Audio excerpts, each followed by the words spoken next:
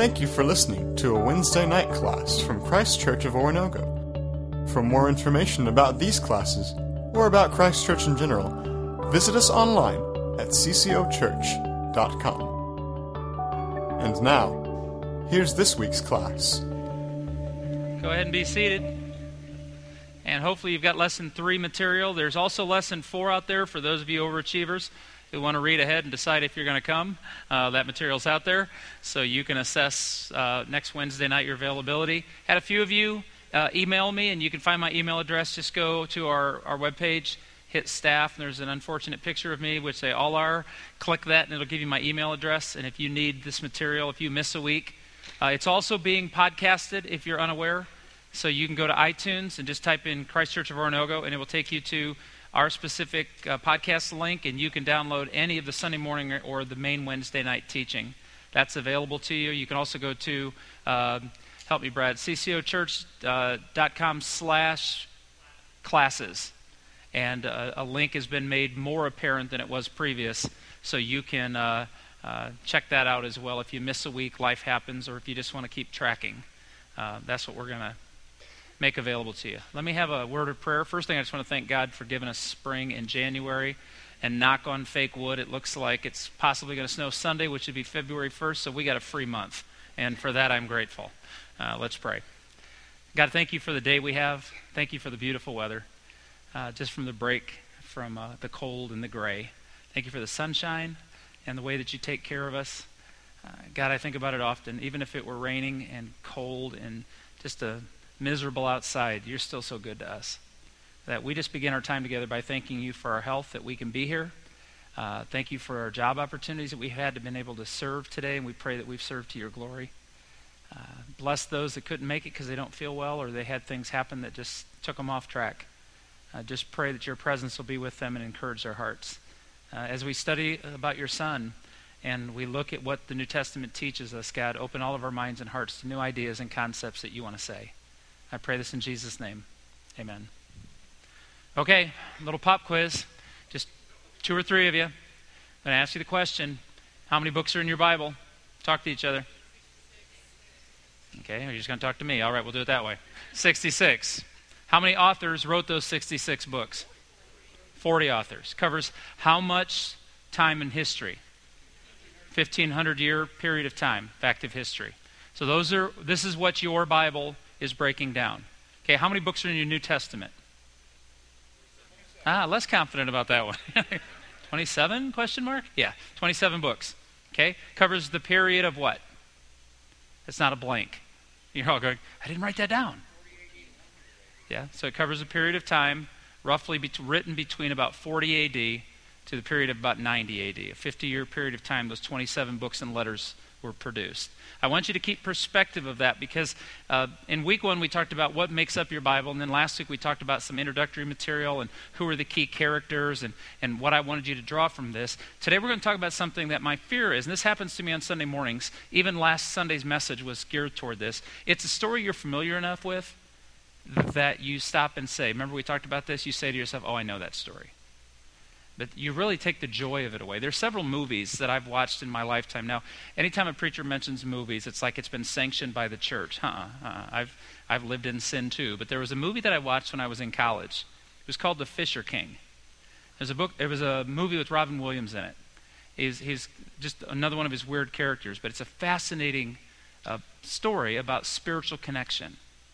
And I remember watching it, and I thought it was funny and quirky, and I quoted some of the lines like guys are apt to do, and one of the professors said to me, have you seen The Fisher King? And I said, yeah. And he said, no, have you really seen it? And I said, I don't think I have. And he said, let's go to the theater. So we went to the theater, and I sat with George Brown. And in the middle of the movie, he said, did you notice the camera angle on the opening shot? And it's a guy in a bathtub with everything submerged but his head. And he's practicing lines for his next film. And his line is, forgive me. And he's practicing the different ways you can say it.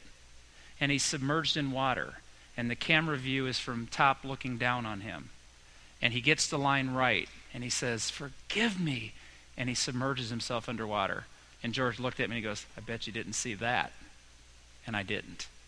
And when I watched the movie with someone who was trained to pick these things up, it was an amazing movie. I've probably watched The Fisher King 15 times in my lifetime since that moment. And every time, if I pay attention, there's something being said that I missed the first time. Does that make sense? So when we talk about Jesus tonight, stop yourself from saying, I knew that.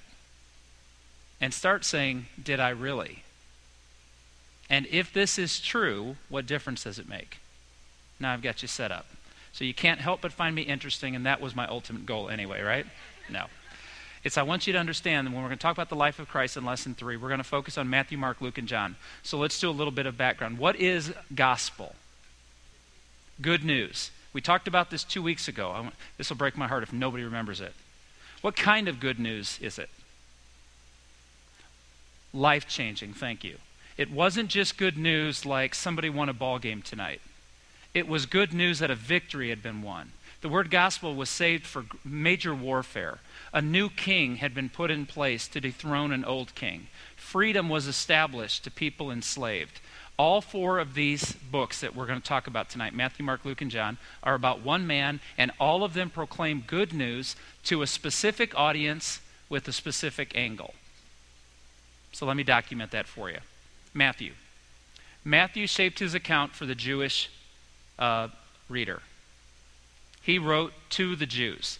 The terminology Matthew uses is distinct, intentional, purposeful. He's writing to the Jewish sensibility.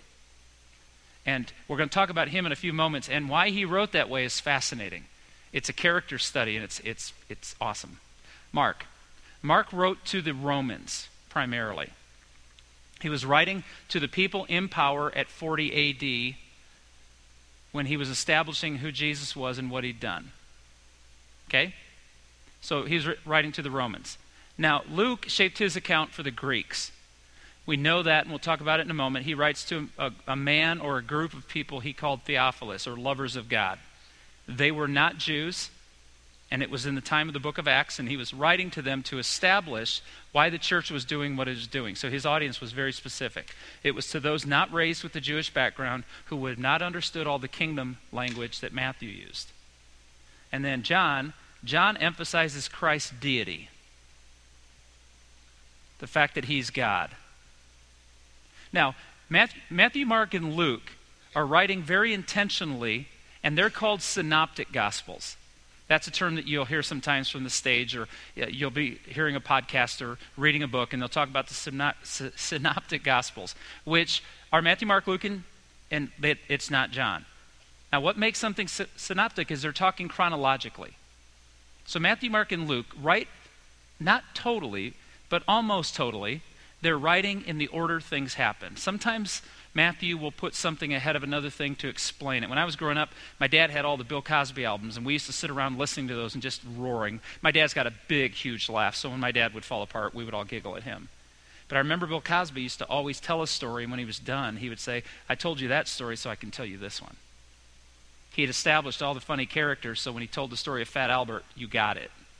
Sometimes Matthew takes out of chronology certain moments in Jesus' life because he's wanting us to see this is going to happen, and it'll only make sense when you see what preceded it. Okay?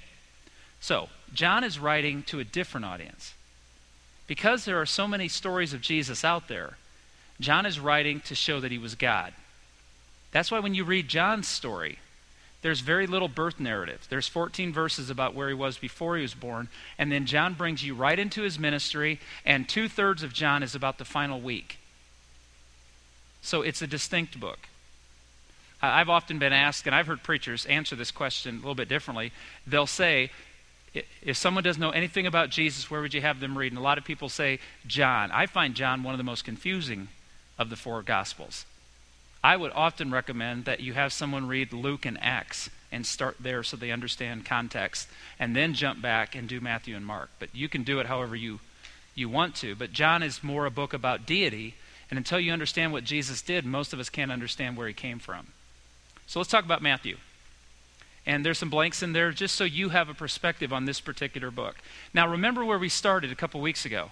What I'm hoping you're able to do is when you start reading a book or passage of Scripture from your Bible in your personal Bible time, I hope that you can pull this folder out and open it and say, okay, I'm going to start in Matthew. Here's what we talked about in Matthew. Here's some notes. I want to read this and be ready for it so Matthew makes sense to me. It's a cheater. I know none of you did Cliff Notes when you were going through school, but one of us did. And Cliff Notes were very helpful. A senior told me when I was a freshman, buy the Cliff Note, read the Cliff Notes, and then read the book, and the book will come to life. And they were right.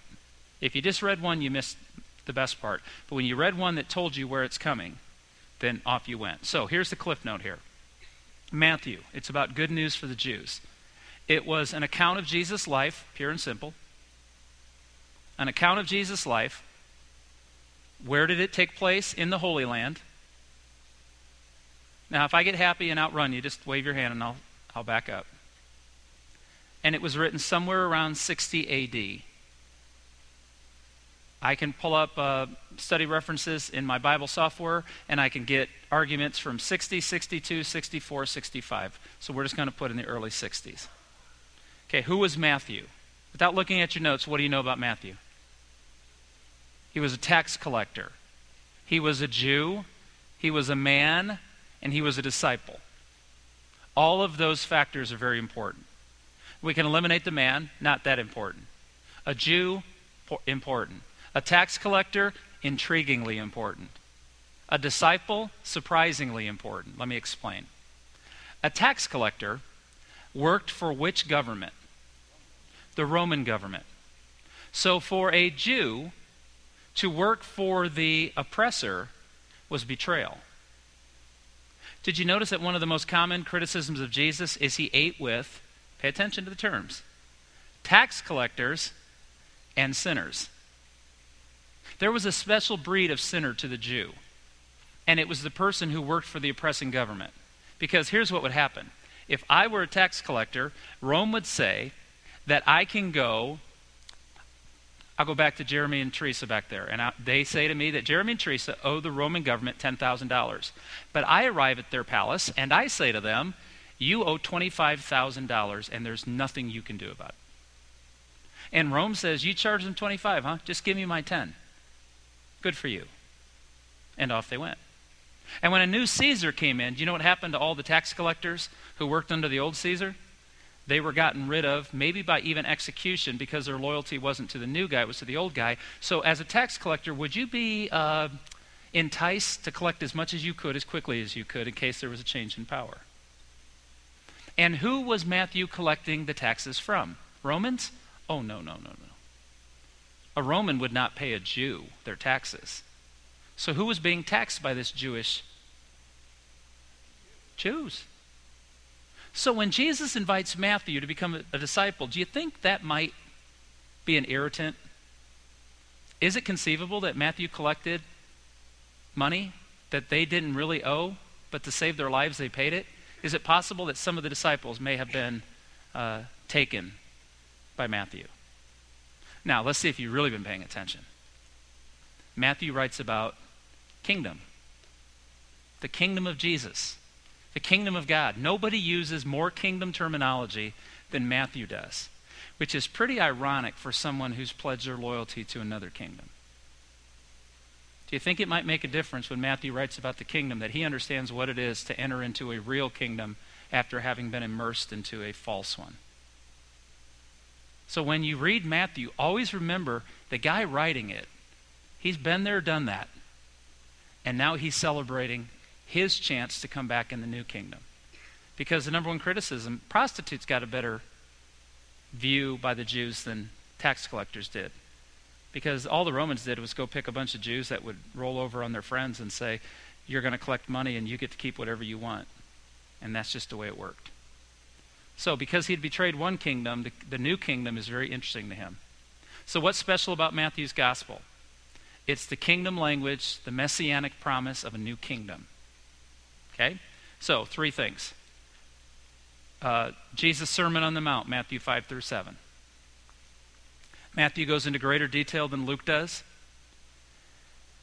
Now, there's debate, and I'm going to give you my opinion on it. You didn't ask, but what the heck. There's debate as to whether or not the Sermon on the Mount happened one time or whether it was Jesus' traveling sermon. Okay? Now, you don't care, but I tell my stories anyway. I have one sermon I've preached 19 times in 28 years. When I was traveling for the Bible college and they would ask me to go speak, every time you'd call these churches and they'd say, hey, our preacher's on vacation, would you send someone over to preach? And the president would say, hey, Mark, would you go to this church and preach? And I'd be, yeah, okay, I'll work that out. And you'd always say to the church, what do you want me to preach? Are you in a series? What are you guys talking about? And do you know what they always told you? Almost all the time? Just bring whatever you want to bring. Just bring your favorite. Well, I had one of those. And so 19 times in 28 years I've preached that sermon. So I look in my files, and every time that's listed, it's got a number next to it, 17, 18, 19. I have a traveling sermon. And if I get one shot at an audience, I decided a long time ago, if you don't know them and they don't know you, instead of worrying about credibility and what strong things you say, preach about the love of Christ. I don't need permission to preach about the love of Christ. And I've never had an audience say, we're tired of hearing about that. So I have a traveling sermon. I believe the Sermon on the Mount was Jesus' traveling sermon. So Matthew records it in great depth, and Luke gives us a shadow version of it, but I don't think Luke was shortening it. I think Luke was recording the gist of this message that wherever Jesus went, he preached this new kingdom. And he called people to himself. Matthew chapter 11 through 13 is Jesus' parables of the kingdom. These are the stories that Jesus told that he remembered about being a part of this new work, about this new opportunity, about this grace that Christ was offering.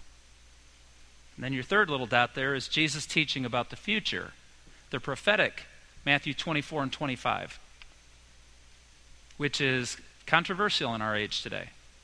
Was it talking just about the destruction of Jerusalem in 70 AD, or was it talking about the destruction of Jerusalem in 70 AD and the end of all time? And I know in this room there's different understandings and appreciations for that. But those are the three. Now, the other passages aren't insignificant. But we're talking about the distinctions in Matthew's gospel from the others. Let's go on to the Gospel of Mark, and we'll take less time on that because if you paid attention for 3 weeks, you probably know where we're going with this. Okay? Who wrote it? John Mark. We didn't talk about much of this in the introduction. John Mark is noted as Mark here because there's like 108 Johns in the New Testament. So to be able to separate those out, he's often known as Mark. There are some things that scholars believe about John Mark that are interesting. First of all, they believe that the house, when Jesus said, hey, go into town and there'll be a donkey tied outside, it'll be a young donkey. You just go take that. When they say, why are you taking our donkey? Just say the master asked for it and they'll be aware of that. Most scholars believe that that was John Mark's house. That was his donkey.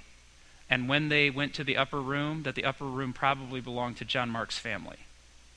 Some of you might remember a funny moment in the crucifixion, if there can be. Jesus is in the garden, the Roman soldiers come, and it's recorded by Luke, I believe it's in Luke, that there was a young man who was grabbed by the police, and he ran out of his garment, and he ran home in his underwear.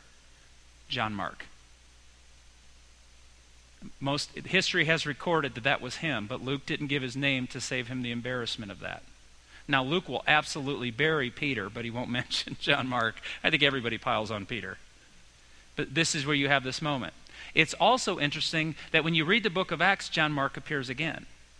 Paul and Barnabas were going on a trip and they had John Mark with them. And John Mark, in the middle of one of their journeys, for a reason that's not stated, he abandoned them. He panicked and left. It became so contentious that Paul and Barnabas split over it. Because Barnabas said, give him another chance. And Paul said, no, I don't trust him. So Paul went one direction, Barnabas went the other, and the beautiful part is, at the end of one of Paul's letters, I believe it's the pastoral epistles, when he's asking for someone to bring his coat and bring him some writing materials, Paul says, and send John Mark, for he's helpful to me. So we're like, they became friends again. So even though you probably didn't know that, the guy who wrote this letter is all through the early church history. And there's even places, I think it's in India, if I remember correctly. When I was in India, someone showed us that it's supposed the grave site of John Mark, who probably went to India and was martyred there preaching the gospel. So that's who our author is. Now, quickly. He wrote another account of Jesus' life. He's simply telling the good news of the king. He focuses this primarily to the Romans, so he's writing it in Rome. And do you remember what the date is? Sometime in the mid to late 50s. Michael shared that with us a few weeks ago. Okay, your notes are there, but let's see if you remember. What is the distinction of Mark's gospel over Matthew's? What's the word that Mark uses repeatedly? Immediately, urgently, at that time. Mark is not giving us every sermon, every detail. Mark is doing the opposite. He is plowing ahead. The cross and the crown. Okay? The cross and the crown are the two things that Mark's after. He's going to show us that he's the king, and he laid his crown down to go to the cross. That is the message of the Gospel of Mark. Just simply. Mark's going to tell you the story in 20 minutes. Matthew's going to tell you in 2 hours. And that's the distinction. Mark wrote it earlier to get eyewitness evidence, and Matthew wrote later to talk about the kingdom. Okay, Gospel of Luke. Good news for the Greeks. What is it? It's another account of Jesus' life.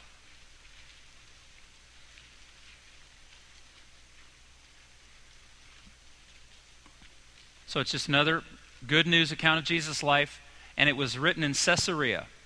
To spell Caesar with an EA on the end.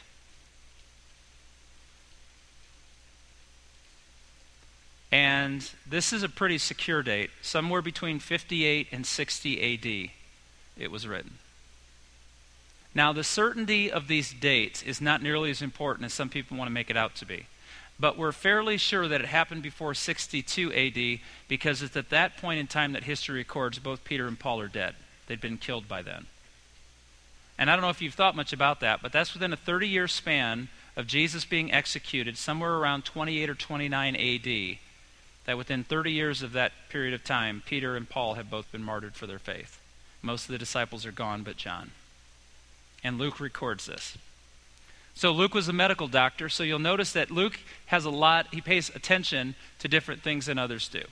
He's writing by conscription. In other words, he was paid to do a historical background search on who Jesus was and why the church was effective. He wrote 2 volumes. He wrote them for a group or an individual named Theophilus. Theophilus means lovers of God. It could have been a group of very wealthy Greeks who said, write me a history. Give me the research on this. So he wrote on behalf of others, and he did eyewitness research. You'll notice something unique about Luke. Luke has a lot of detail about Mary. In my study, discovered that they believe Mary was one of his primary sources. So who tells the story of what Mary was thinking when the angel came and announced the birth? Luke does. Matthew doesn't. Mark doesn't. John doesn't. So Luke probably sat with Mary and got the details. Who's the one, and this is what connects it for me, who's the one who recorded that Mary stored up all these things in her heart? Okay. Now you moms do that by nature. God has equipped you with very significant memories on very insignificant things. I can say to my mom right now, 4 boys, 3 of us in the first 5 years, and I can say to my mom, how old was I when I lost my first tooth? And I promise you today she can give me within a month of it.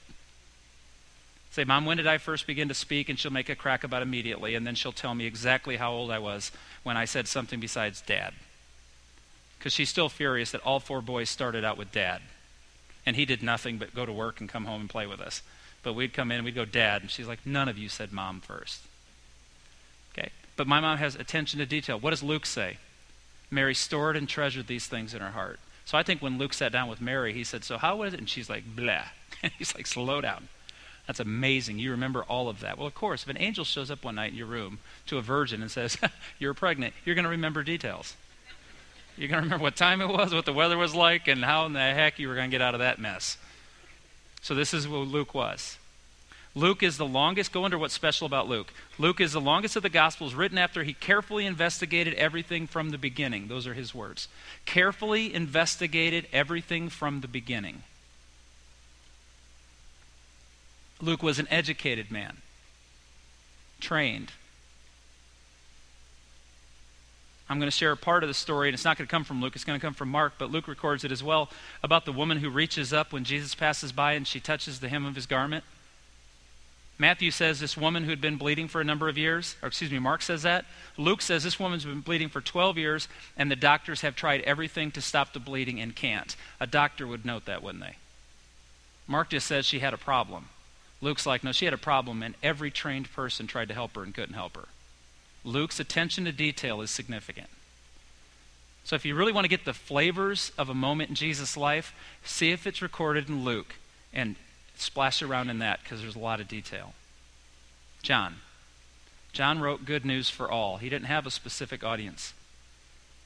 So he wrote the theological account of Jesus' deity. The theological account of Jesus' deity.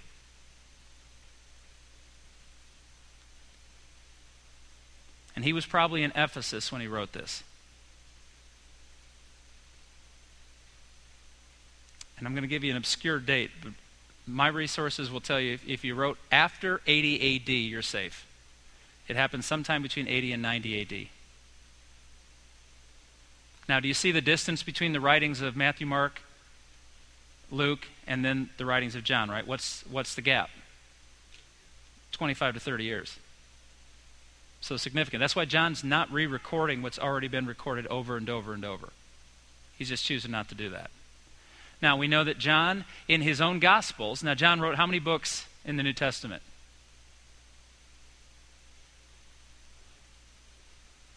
5. Gospel of John, 1st, 2nd, 3rd John, and Revelation. So 5 of the New Testament books. The only person who wrote more was Paul. Okay? So you have John writing this. Now, does John ever self-identify in the Gospel of John? Does he ever say, I was there? Well, how does he refer to himself? Yeah, the one Jesus loved. Okay? He never says who he is in the story. Now, what's funny is, in earlier times, like when Matthew records it, Matthew loves to point out that James and John asked if they could have a special seat at the banquet. John doesn't say that. In fact, whenever John has a moment, all he simply says is, the one Jesus loved was there. And I've shared this a few times, but what I appreciate about John is he's not boasting. Jesus loved me more than anybody else. He's actually doing the opposite. I'm just one of many Jesus loved. And so you can see the humility at the point which John writes this. And John's is not organized chronologically. That's why it's not included in the synoptics. He's not trying to tell you, and then this happened, and this happened. And Mark is like, this, and then this, and then this, and then this. And John's like, no. Just let me tell you. He talked about things like this. And then he talked about things like this. And then he healed a guy. And then he died. He groups them together because he's making a bigger point. So, highlights in John's gospel. In John 11 was the raising of Lazarus, where he healed Lazarus. And it silenced the Sadducees. Let's see if we can remember from our week 1. See if there's any retention. What was the difference between the Pharisees and the Sadducees? Sadducees didn't believe in what? Lazarus was a problem. They didn't believe in the resurrection, and Jesus just raised Lazarus from the dead. And it says immediately they plotted, when they saw Lazarus, what was their solution? Kill both of them. Which really doesn't solve your problem. It just admits you were wrong, but you've hidden the evidence. So they decide then, and the Sadducees are in on that. John 13 through 16, Jesus' last teachings to the disciples. It's really crucially important, if I can overemphasize, that when you read 12 through 17, you need to, this is hard, you need to read it in one setting because it happened in one moment. Those chapters are all the night when they were headed to the garden. He knew betrayal was on its way. When you read that, you'll hear things like, he said, I'm going to prepare a place for you, and where I go, there are many rooms in my Father's house. And he starts talking like this. And finally, Thomas, who's the only guy who actually wants to ask the question, Thomas goes, we really don't know what you're talking about. Where are you going? And he says, I go to prepare. And if I hadn't, I would have told you. We don't know where you're going. He said, I'm the way, the truth, and the life. I'll get you there. And that starts in John 12, and all of a sudden, or John 14, and it starts building and building and building. And then in John 17, Jesus prays the prayer, the high priestly prayer. And he prays for them, which is the last line. He prays for believers. His prayer is so honest. God, these guys don't get along. Unify them. Use them like you used me. Give them hope. Remind them they're not of this world. They're of my kingdom. So John's got some power. And of course, John was there. And it's just amazing that John would write all of this. So we know what the 4 stories are about. Let's review some of the basics. And this is where you need to see the movie for the 3rd or 4th time. And maybe my perspective on it or someone else's perspective might help deepen your understanding of the story. Let's talk about Away in a Manger. I know you've never heard this story. Jesus' birth. Who was in charge? What government was in charge when this happened? Okay. And so what's special about the story of Jesus' birth? First, Christ existed as God before he was born. This is a point of contention with our critics. When Jesus told the Pharisees that he existed before Abraham, we talked about this last week, their minds were blown, they became angry, and they tried to hurt him. So he was in existence, he created the earth. We're told in Colossians and Ephesians that Jesus was the one who created the earth, that God gave him that, and he played that role, and the Holy Spirit empowered the world and was over it and led it. So there's some real deep theology found in John chapter 1 through 14. That first chapter, those first 14 verses, John is making a statement. He's gathering the data to say, this wasn't just a guy, this was God. Number 2, Jesus' 2 genealogies prove biblically his lineage was from David. So it proved that his lineage came from King David. Why would that be important to the audience? Because it was an Old Testament prophecy. From the line of David, one of David's sons would sit on the throne forever. Now, I don't know if you've ever noticed this, but when you read Matthew and Luke, both have genealogies. And if you're anything like me, you're so happy when you're reading through the Bible for a year comes on those, because what do we all do? Yeah, I can't pronounce half of them. I get a free day. I get to move on tomorrow. This is just one of those Sabbath days with Bible reading. It's like right now I'm reading in, oh my goodness, I'm in Deuteronomy and I'm reading about the way the temple has to be. Oh my gosh, I don't know what a cubit is. I don't know all of this terms, and it's got to be goat hair, and the curtains have got to be so many cubits, and they've got to be so thick, and there got to be these ringlets on the table, and these poles made of acacia wood, and I have no clue what that means, but dutifully I run my eyes over all of it.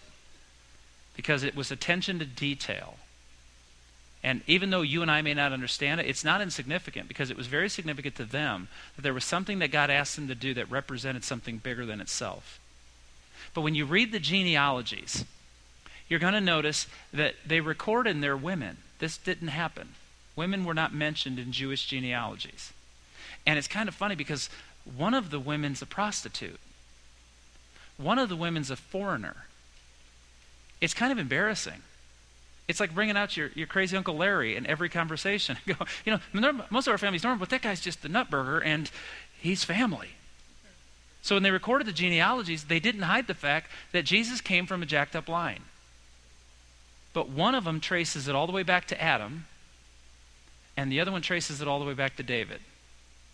And the point is made, as Clovis Chappell used to say, God can hit a straight lick with a crooked stick. The genealogy would say, when they would look at the genealogy, it was always the polished people. You would jump from that crazy dude right to the cool guy. But they didn't. The genealogies proved that he came from David, and it was a chain link that was weird. Yet God still brought Jesus. From the imperfection of humanity, God delivered his promise from Genesis 3:15. Number 3, angelic visits were associated with this birth.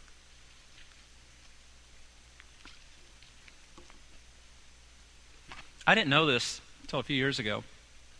There are 6 angels appeared in the story of John the Baptist through the birth of Jesus. I mean, like 6 moments. I don't know how many. Sometimes it's plural. There could have been more than one angel. But that's significant. Well, someone remind me, what's the job description of an angel? A messenger. We have them with these swords of lightning bolts knocking out the evil, and we have great battles going on. But truthfully, they were a messenger. Angels show up, you better pay attention. New Testament, or in the Old Testament, every time an angel showed up, someone thought they were going to die.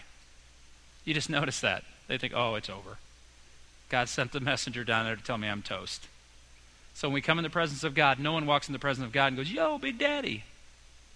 Biblically, every time you come in the presence of God, even demons, when Jesus walked in the presence of a demon without doing a thing to them, they all stopped what they were doing and realized he could take me out. The power of his glory. So when angels showed up, 6 of them did, as promised. Number 4, Jesus' birth and childhood fulfilled Old Testament prophecies. We talked about this a little bit in week 1. I've just given you a chart there that I stole from somebody that might help explain where it's from. Now, I'm hoping at this point in time, some of you are like, okay, I've never really tried this. I don't understand the Bible completely, but if you understand the context, you could pick up any one of these Gospels now and begin to read about them. But if you start with Matthew and Luke, you're going to start right away with the birth. And you just say, well, everybody's born. No, this is more significant. The details that Matthew and Luke give us substantiate the Old Testament prophecies. So, for instance, he would be born of a virgin. That's found in the Old Testament, and where is it fulfilled? So I've just taken Matthew and showed you that you can look at these and find out for yourself if they're legitimate. You can go back and read the Old Testament text and do the comparison. If you've never done it, don't believe me. Some of you are like, I just don't even know where to start. Start there. Just for the next 3 or 4 days, read each one of these Old Testament prophecies, see where it happened in the New Testament, and do that for 3 or 4 days. Just build this knowledge in your heart that we're not making this up. This isn't a myth. It's not a fairy tale. Number 5, witnesses confirm the identity of Jesus.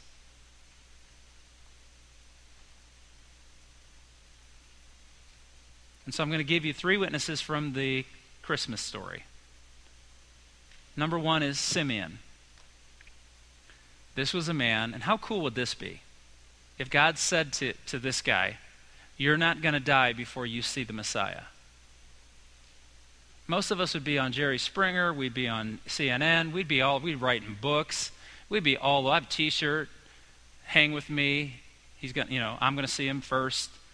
This guy didn't do it. He stayed serving in the temple, trusting that God's promise would be fulfilled.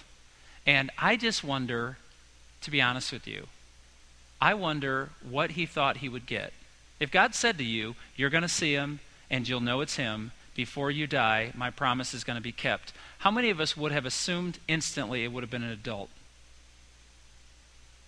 And Mary and Joseph walk in with a baby 8 days old.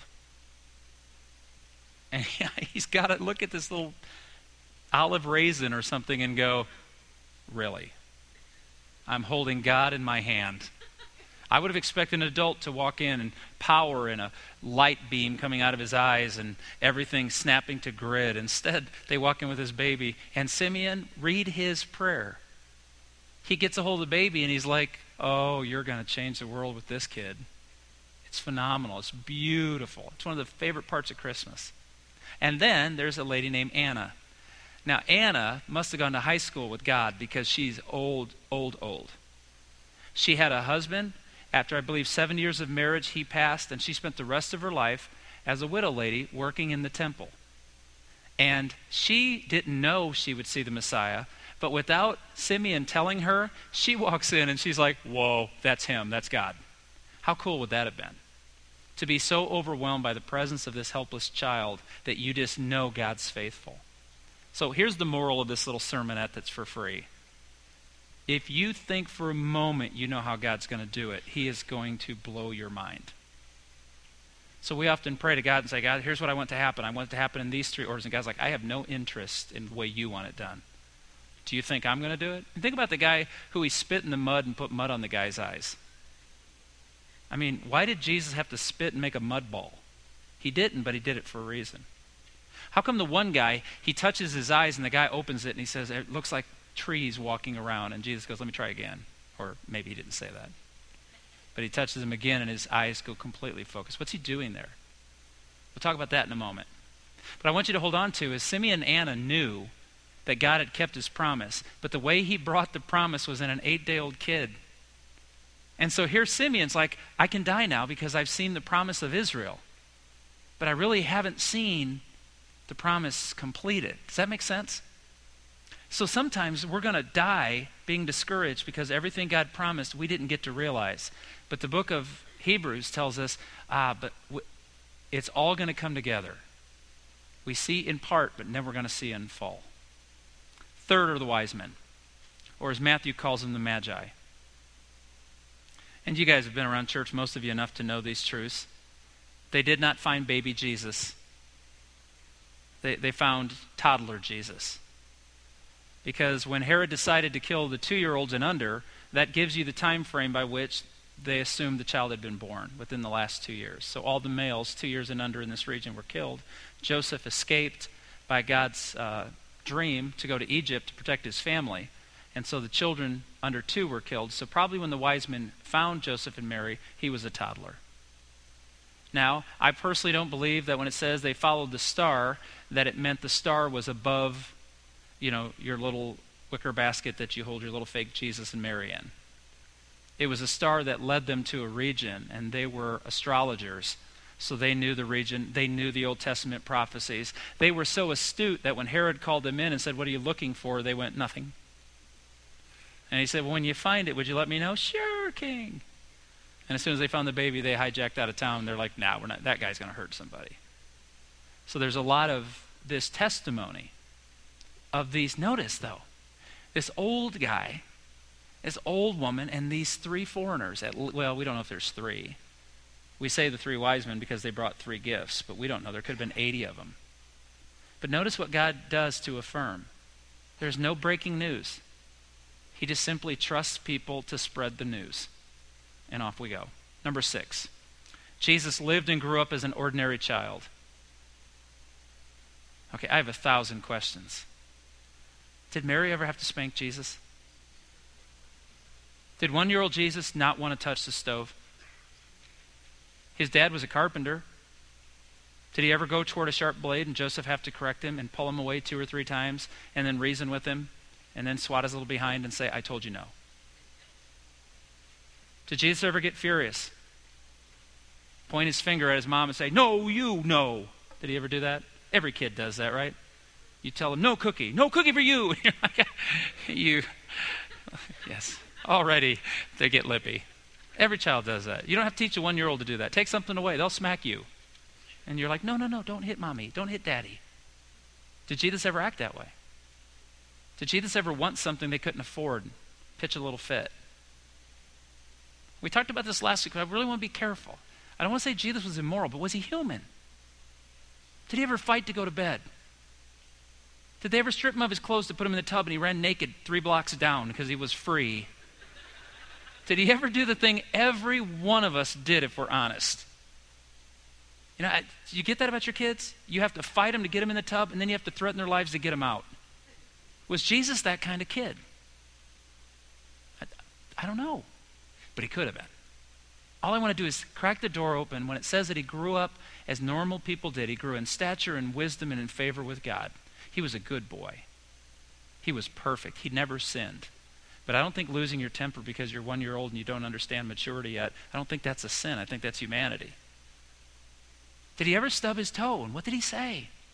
I could go on for hours because I have a lot of time on my hands. So I want you to process this. He grew up like an ordinary kid.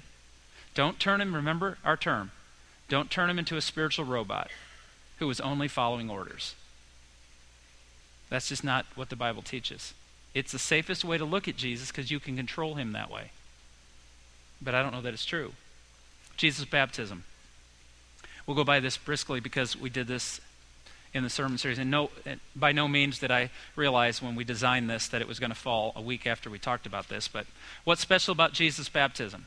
He was identified as the Son of God. God said, "This is my beloved Son." Now, we have already incorporated the second line, and I'll give it to you now.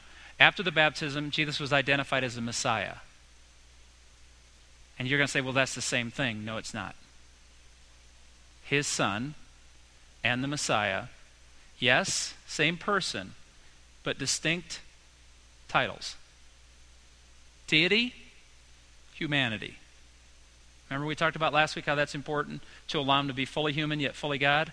When he was identified by God and by John the Baptist at his baptism, he was identified for his humanity and he was identified for his deity. Don't let those become one. When those start to bleed together, you get a really yucky color. You got to let those colors stand out on their own. Jesus' temptation. Immediately, Mark says, Matthew in Matthew chapter 4 records this, that upon the completion of his baptism, remember the word the Holy Spirit did? He thrust him, he threw him, he picked him up and forced him to go into the wilderness. And that is the way God does things. That's why you come back from a big retreat and you're as high as a kite, and 2 days later life punches you in the face and you think, I don't know if any of that was real. How do you think Jesus felt going into the wilderness without food or water for 40 days, right after God just said, "This is my son. He's the Messiah. Now go. Suffer. Struggle. Do without." First of all, the first temptation was to satisfy himself. And we talked about this 2 weeks ago. I don't want to keep saying that, but I want to point out, to draw memory, to see the connection here, that the challenge for him was to end his suffering, not to sin. But for Jesus to have ended his suffering, it would have been a sin. Because Jesus had the power to fix what ailed him. He could have called any bird from the sky, and that bird would have come down and would have been ample food and supply. He could have done any of that. But he didn't. So the temptation was to satisfy himself. The second temptation was to test God.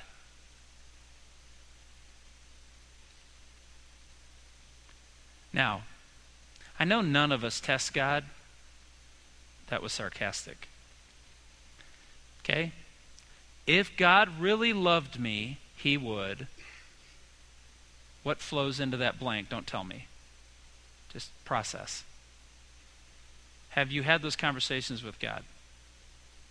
I have prayed about this for 11 years. And if God really valued prayer and he valued me, he would have answered this. You go tell Anna and Simeon that 11 years is unreasonable. You tell David, who was anointed by God as king at the age of roughly 16 to 18. Does anybody know how long it took for David to receive the throne he was promised? 22 years. How long was Moses serving his father-in-law before God called him to free the people? 40 years. You're going to find the number 40 over and over and over.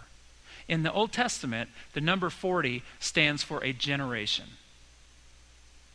So the hardest lesson for me, because of my impatience, and this might include 12, 13% of you too, is when we say things like, if God really loved me, he would fill in your blank.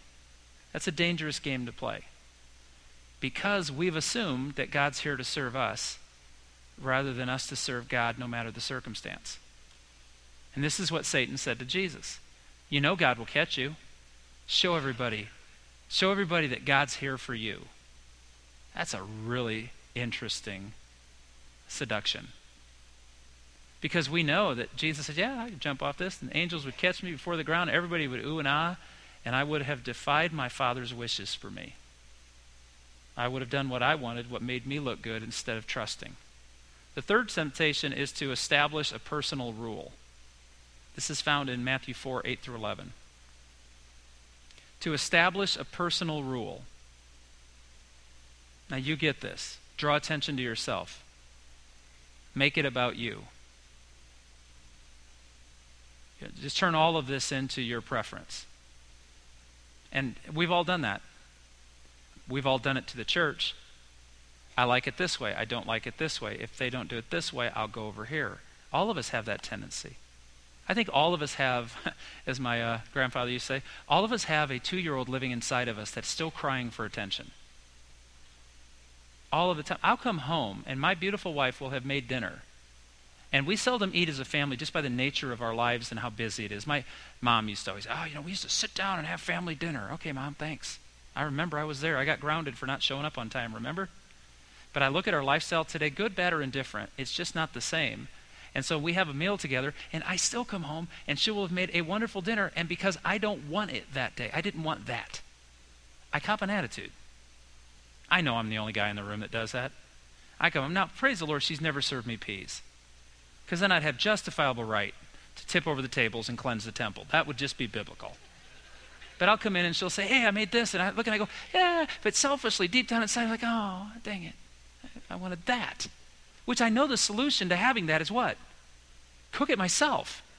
But no, that's out of the question. I am here to be served. And where does that 2-year-old come from? It comes from, Paul said, the nature inside of every one of us to make this about us. Now, let me ask you this question. Now that we've kind of fantasized about the temptations a bit, do you think Jesus wanted to make it about himself? I think he did. He was suffering. 40 days, no food or water. And I love that Matthew records, and after 40 days he was hungry. Really? Okay, I know I'm not Sherlock Holmes here, but I would have figured that one out on my own. 40 minutes and I'm hungry. So the selfishness, the desire to be noticed, the desire to get an attaboy or an attagirl, for someone to pay attention to you. John, in 1 John, I believe it's chapter 5, he says that there are 3 sins that challenge us. The lust of the flesh, the lust of the eyes, and the pride of life. Okay? Those are what every sin you can imagine falls under one of those 3 titles. Lust of the flesh, the lust of the eyes, and the pride of life. That'll make me feel good. That'll make me look good. Notice every sin. I used to play this game with college kids. We'd sit down in these spiritual retreats and I'd say, okay, tell me in these areas what you struggle with. And they're all like, oh no, those are like Shakespearean. Lust of the flesh. I don't worry about that. Really? You talk to the guys, how many of you have computer issues? Oh yeah. Lust of the flesh. Lust of the eyes. Pride of life. I want people to think of me. I want people to talk about me. I want people to notice me. Now there's nothing wrong with wanting people to appreciate you. Please don't misunderstand that. It's not a sin to do a good thing and have someone go, thank you. That's why you do it, because you want it to be a blessing. But if you take the 3 temptations that Satan put Jesus through in Matthew 4 and in Mark chapter 1, you're going to find they fall under these 3 categories. Do you want to feel good? Do you want to look good? And you want people to think well of you? You just put them together and they're right there. So, the temptation to satisfy, to test God, to establish a personal rule, and Jesus used the power of Scripture. His trust in Scripture. That's what he used to withstand each temptation. I heard an excellent lecture on this week, so my tail's wagging. Notice, Satan used Scripture too. Right? Every one of these, Satan used the promise of God to Jesus. And Jesus didn't say, he didn't one-up him. He said, yeah, but the Word of God also says. So here's the challenge with this. Understanding the Bible helps you interpret the Bible. Reading the Bible and knowing what it teaches helps you interpret it. Okay? People come back and say, well, if Christians really believe the Scriptures, our president said this. Okay? President Obama, this is not political, he said this. Well, which parts of the Bible do you want to use? When he was questioned about some of his choices. He said, which part of the Bible that says you can't eat shellfish? The Bible that says wipe out a nation? Or the Bible that says turn your other cheek? It's a pretty compelling argument, isn't it? Okay? So people say to you, according to the Old Testament, if you really love God, you shouldn't eat bacon. That would be horrible. It would. It would test a lot of our faith. Just teasing. Is there any other teaching in the Bible that would tell you that strict adherence to that is no longer effectual or needed? Have you ever been thirsty on a hike? If you want to take one passage of the Bible and not correspond it to all other passages, wouldn't you think that all you have to do is take a stick, pray a prayer, and hit the rock and water will come? It happened before, then why can't you have what Moses had? So I love the passage in Acts chapter 9 where Peter has a dream about a blanket coming down full of a plate of bacon. And God says, take and eat. And Peter says, I've never done anything to break your law. And God says, don't tell me when I offer you something that it's unclean when I've made it clean. Thank you, bacon. But if you don't know the stories of the Old Testament and the New Testament, and you don't understand that the Bible is one story about God saving his people and creating holiness within them, then you can take these passages of Scripture and you can use them to beat people to death with legalism and fear instead of grace and love. That's why we want you to know what's in the Bible. So that when Satan comes to you and says, you're not good enough, and you go, oh my gosh, you're right. I lie, I cheat, I steal, I sin, I have bad attitude, I get mad at good people trying to be helpful. I have all these issues. You're right, I'm horrible. You can turn around and say, yes, but I'm not saved by my works. I'm saved by the grace of Jesus Christ. But if you don't understand the whole storyline and what's being done here, I could take passages of Scripture and ruin this room. I could create such a legalistic, tight, narrow definition of what a believer is that none of us would match up and we'd all slink out of here and quit. And unfortunately, American religion does that quite a bit. Controls people by fear instead of releases them to the loving grace of Scripture. Now, just because there's loving grace in the New Testament doesn't mean the standards of morality and ethics and all of that. There's things in the Old Testament that still stand the test of time. Don't move a landmark stone and take someone else's land as your own. Don't. Those stones are there for a reason, and find out why they're there for a reason. Does that sound like an ethical approach? You don't rip off other people's property. You don't take advantage of somebody. You take care of what is yours, and you expect God to meet the rest. That's a principle that lasts forever. So in this passage, Jesus responded with, yes, the Bible does say that, but it also says this. And Satan knew. He knows with us, if he can get us to believe a part of the Bible instead of the whole narrative of the Bible, he can control us with guilt and shame and take away our joy. And then the church becomes a duty. Christianity becomes an obligation. We become embittered. At the end of our lives, we say things like, I don't know if I died today if I'd go to heaven. Is Jesus a liar? Or did he tell you I came to set you free? And if I go to prepare a place for you, that's the Jesus I dig. But he also says to me, Mark, you're living in a new kingdom. You're living in a new day. So get yourself in one of the Gospels. If you're not reading the Bible right now, get yourself in one of the Gospels. Process a chapter a day. And when you've read through Mark 16 chapters, will take you 16 days, go back and do it again. Then go to Matthew, 28 chapters. Take you 1 month to read through Matthew, chapter a day. Go back, hit it again. Remember, we want you to fall in love with Jesus, not the facts about him. Spend some time pondering who this guy was, why he went through what he went through, and why are they telling us all of these important things about him. See, I talked so long that my iPad got tired. So we're done with lesson 3.